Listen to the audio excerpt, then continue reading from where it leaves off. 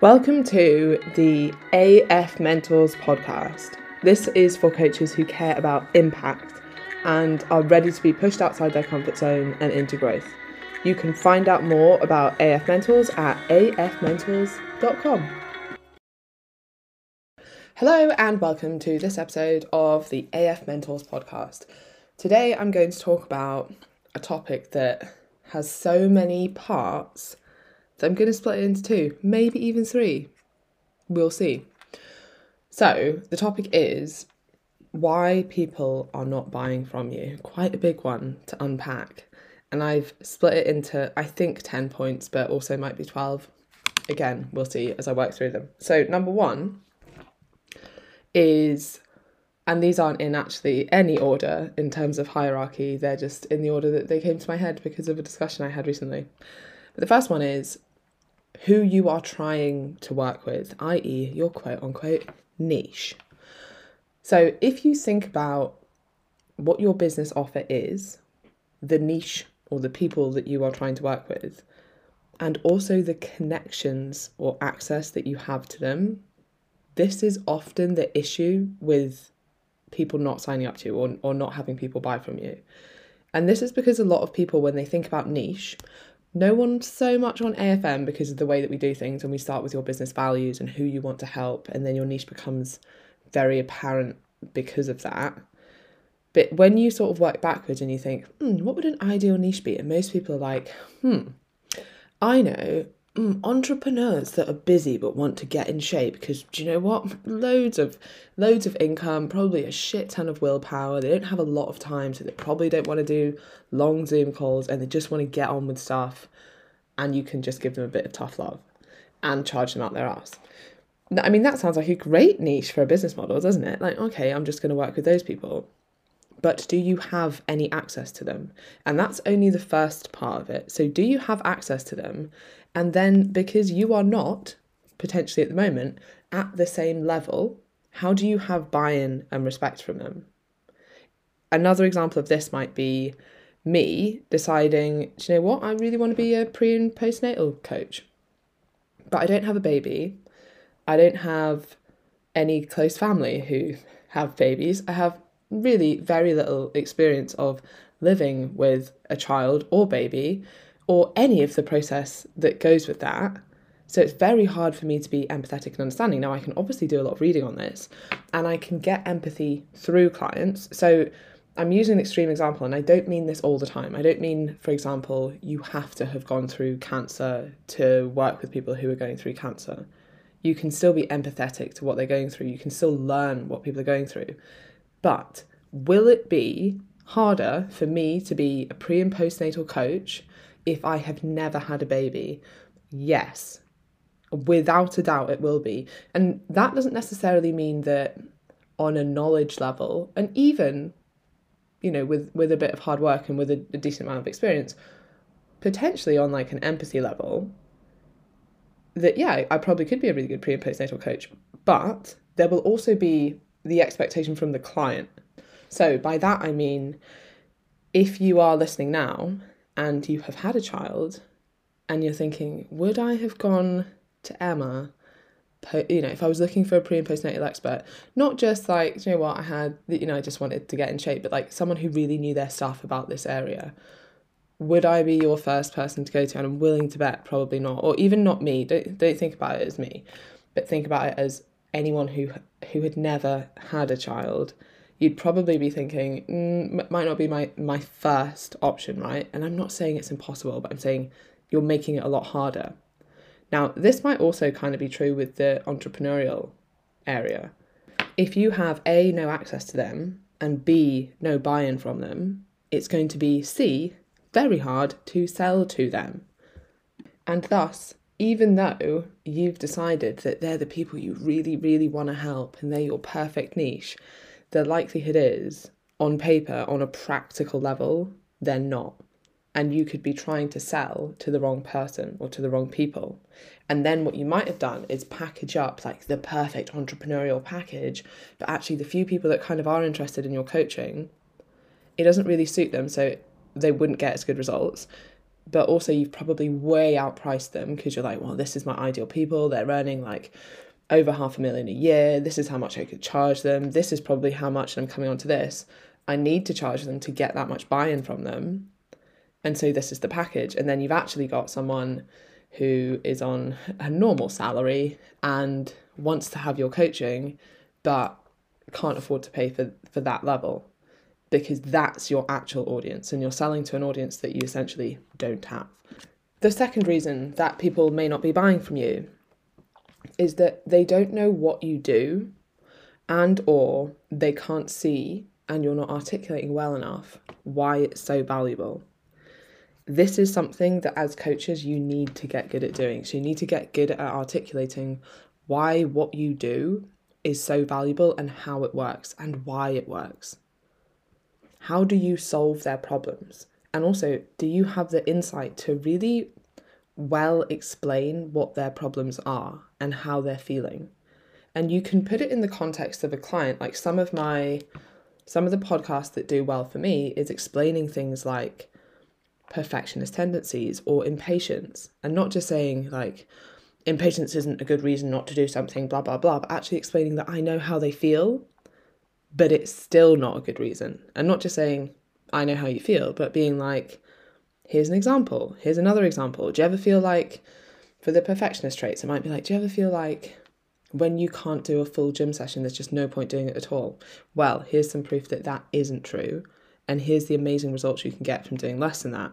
Do you ever feel like when you can't get to the gym that actually there's no point having a decent dinner? Okay, well, here's why that makes absolutely no sense, because realistically, if you can't do one thing, there's even more point doing the other thing. And you kind of break down all these beliefs that they have, but in the context that they're thinking of them. And that's when you get people saying like, oh my God, it's like you're in my head. It's like you're reading my mind. And they're like, do you know what I want? A coach that really understands me. Do you know who does that for me? You. That's why I'm going to sign up with you. And that's what makes you different. Like, that's your unique thing. I understand what you're thinking. That's why they're working with you and not Slimming World or Weight Watchers or another coach who doesn't have that level of understanding. A lot of the time you'll come up with essentially the notion that people just want to know what to do. For example, they're like, I want a meal plan, I want a workout plan. And then you're kind of like, you know that that isn't what they need, but that's what they want to be sold. And then you see coaches that are selling, here's your generic meal plan for 6 weeks, and here's your workouts for 6 weeks that, again, are generic. And then it's frustrating for a trainer who knows that isn't what people need to get results, but you need to be able to explain why that isn't what people need to get results. Even to the extent of like, look, Google's literally full of this stuff for free. Knowing what to do is not enough. In fact, we have a whole body of research called behavioral economics that essentially shows knowing is not the same as doing. And to me, coaching is about taking someone from knowing to doing. Now, often it's actually about taking someone from not knowing to doing. But the main part is actually taking someone from not knowing to knowing isn't that hard. Taking someone from knowing to actioning, that's coaching. That's like effective hands-on coaching. That's mentoring. That's getting someone to do stuff. That's the hard part of it, and that's the art of coaching. But how to articulate that to a client, and I'm not going to tell you exactly how to do this stuff. You have to figure it out for yourself, because the way that I coach will be completely different to the way that you coach, and my clients will be completely different to your clients. However, it's important to break down and sometimes show them that they have tried the generic meal plan before. Even probing into, okay, well, you tried Slimming World, why didn't it work? Oh, well, I found every time I ate out, I couldn't work out, is it Slimming World that do points or Weight Watchers that do points? I don't know, whatever. I couldn't work out my sins. And so I just thought, oh, screw it, I'm not going to do that. Then I found it too restrictive. And then I didn't understand this part. And then I just decided I'm not going to do it anymore. Okay, well, this time, this is why I'm not giving you a meal plan, because that's why you fall off track. Because that's not a problem with you. That's not a lack of ability problem. That's not a willpower problem. No one can stick to that long term. No one's going to stick to the same meal plan long term. The diet has essentially set you up for failure. What I'm going to show you is how to implement this into your life. And that is how you get long-term results. And that is why this is the last diet that you will ever do. And you won't have to keep going back to these diets. in the same repetitive manner that you have been doing. If we want something to change, we have to change something. Probably the cheesiest and most obvious, but also kind of most profound saying, nothing changes if nothing changes. Number 3 in the reasons that people are not buying is you don't show your value, or you don't believe in what you do enough. And this is often true for people who are moving from in-person to face-to-face, or that's the same thing. From in-person to online, or quite new personal trainers, because I think a lot of the confidence that many coaches have in their service is actually having so many incredible testimonials or experiences with clients.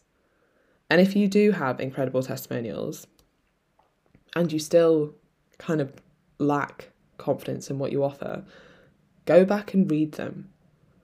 Try and work a little bit against the negativity bias, because do you know what? For every 100 amazing testimonials you have, all of us have one that didn't work. All of us. All of us have negative testimonials, because you cannot be the best for everyone. And if you try to be the best for everyone, you end up vanilla, or you end up meh, no, nobody will absolutely love you. But do you know what? Nobody will absolutely hate you, and they'll probably be a little bit indifferent, and you probably won't have a very big business.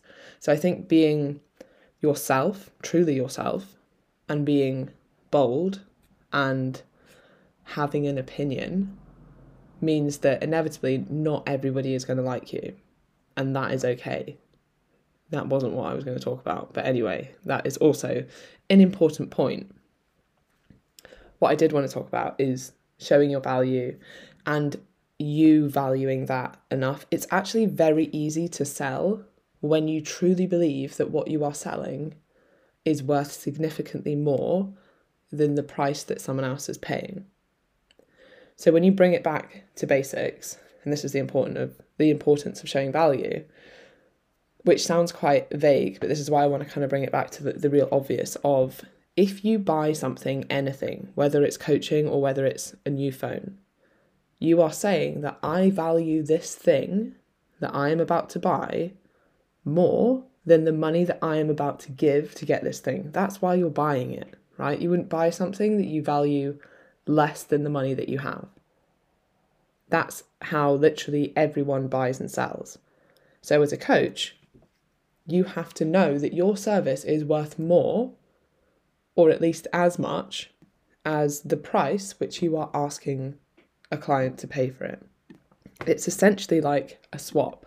If anyone remembers Pokemon cards, maybe this will help. But if you have 2 Pikachus, but someone else has a Pidgeotto, and you're like, do you know what? I will give you this Pikachu for your Pidgeotto because I don't have one of those yet, and I do have 2 of these. You say that I value that card more than this card. And actually, that card might be worth less, but to you it's worth more because you have 2 of this one. So the value isn't always completely obvious. Wow, that was a weird example. But in a coaching context, that might be, I've got money, but I don't have the knowledge or the support to reach my goal. So I'm going to swap you some money for knowledge and support to reach my goal. It's as simple as that. So you have to think about how you're showing that value. Now, unfortunately, it's not as easy as with Pokemon. I think I'm now thinking of Top Trumps, where they have ratings of certain things. It's not as simple as that as a personal trainer. You can't be out of 10, my motivational adherence rating is 10. I don't know, whatever you might have as markers. Tough love out of 10 would be 8, blah, blah, blah. Isn't unfortunately quite that simple. But this is, again, a skill that you need to get really good at. So showing value could come in loads of ways. It could be genuinely helping that person with your knowledge, with your understanding, with your compassion, with potentially offering them a little bit of accountability. If someone messages you and says that they're struggling, okay, do you know what can you do this week? I'm going to set you a few little challenges, right? Let's see if you can make sure that by the time I message you on Instagram, in our DMs again, on Friday, you've been to the gym twice and you've eaten 5 fruit and veg every day. and then you message them on Friday and see what's happened. Like, there's kind of a little bit of like soft coaching, right? Or it could be that you've offered them information that they didn't know that's going to help them. Or it could be that you're showing value with your testimonials, or with how many people you've worked with, or with your experience, or with your qualifications. This is showing the value that you can give them. Number 4 is your pricing is wrong. Or, actually it's the same thing, but you're either undercharging or you're overcharging. Yes, that's what your pricing is wrong means. Well done to me. Do you know what? It was Level Up yesterday. I'm recording this on Monday. And I'm a little bit tired. So that's why my words have been confused. But anyway, this one is that your pricing is wrong. And by undercharging for your coaching service, you're actually giving a bit of a disservice to your clients. So usually if you undercharge, your clients do not get as good results. And most really good coaches struggle with this because usually they want to help everyone. I just want to help people. Do you know why I became a coach? Because I want to help more people. Which means that they then tend to undercharge, price very low.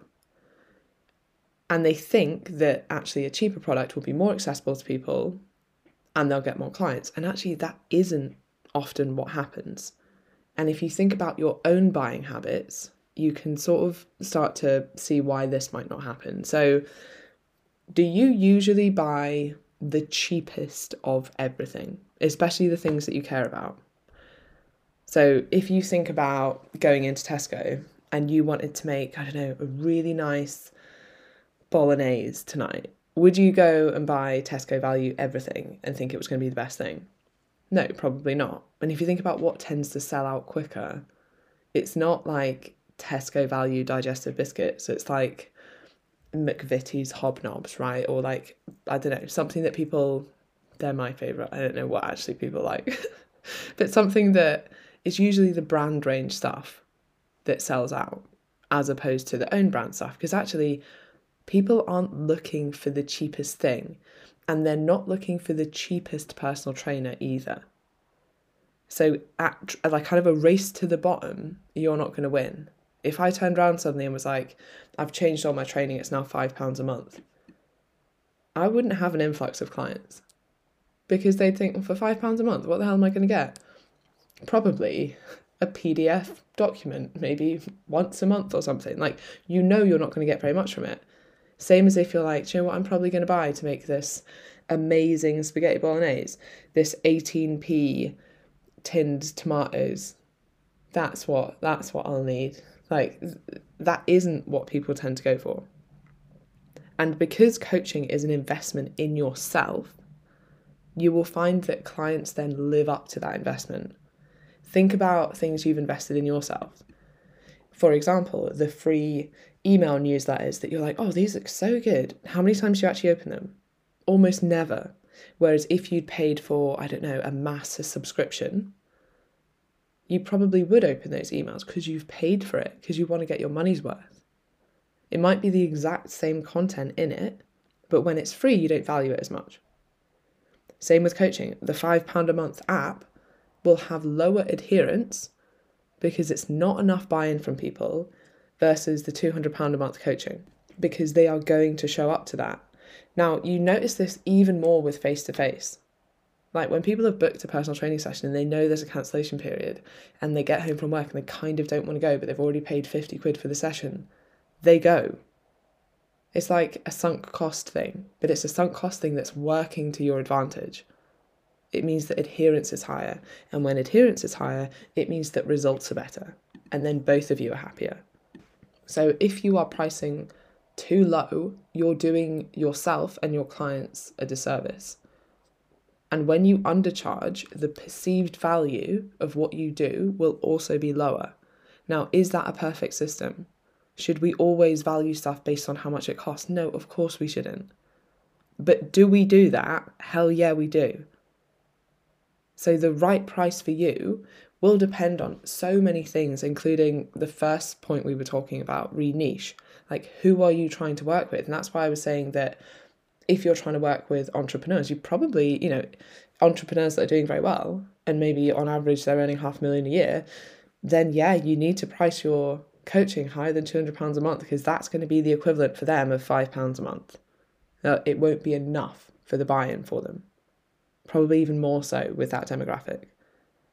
However, if you're working with busy single mums, then charging them £200 a month might be too much. And you might have a group program which is more affordable, but still enough so that they actually think about the investment that they're making in themselves. And it feels good to invest in yourself. Think about how much you level up to that investment when you're like, do you know what? I am worth X amount a month. It's relative to everyone, so I don't want to keep putting specific numbers on these things, but I am worth investing this money in myself. That's an amazing thing to do. That actually makes you feel good already doing it. I'm doing this because I want to better myself. Not only does it increase adherence and accountability, but it gives you that confidence as well. And if you're charging too little, you're taking that feeling of investing in yourself, or investing a decent amount in yourself, away from people. When you are considering your own pricing, you'll need to consider things like your niche, like who you want to work with, like your business model, how much time and commitment you're going to spend coaching these people, your experience, the results that you get. There are so many factors to go into it, and it will be very individual. So if you need some help with that, then sign up to AFM and I will help you with it. And you can talk to me about AFM by clicking the link in the show notes. We can book a call, have a little chat, see if we are a good fit for growing your business. This is the end of part 1, which will probably be a 2 to 3 part series. So I'll be back for the next one shortly. Have a lovely day. Goodbye.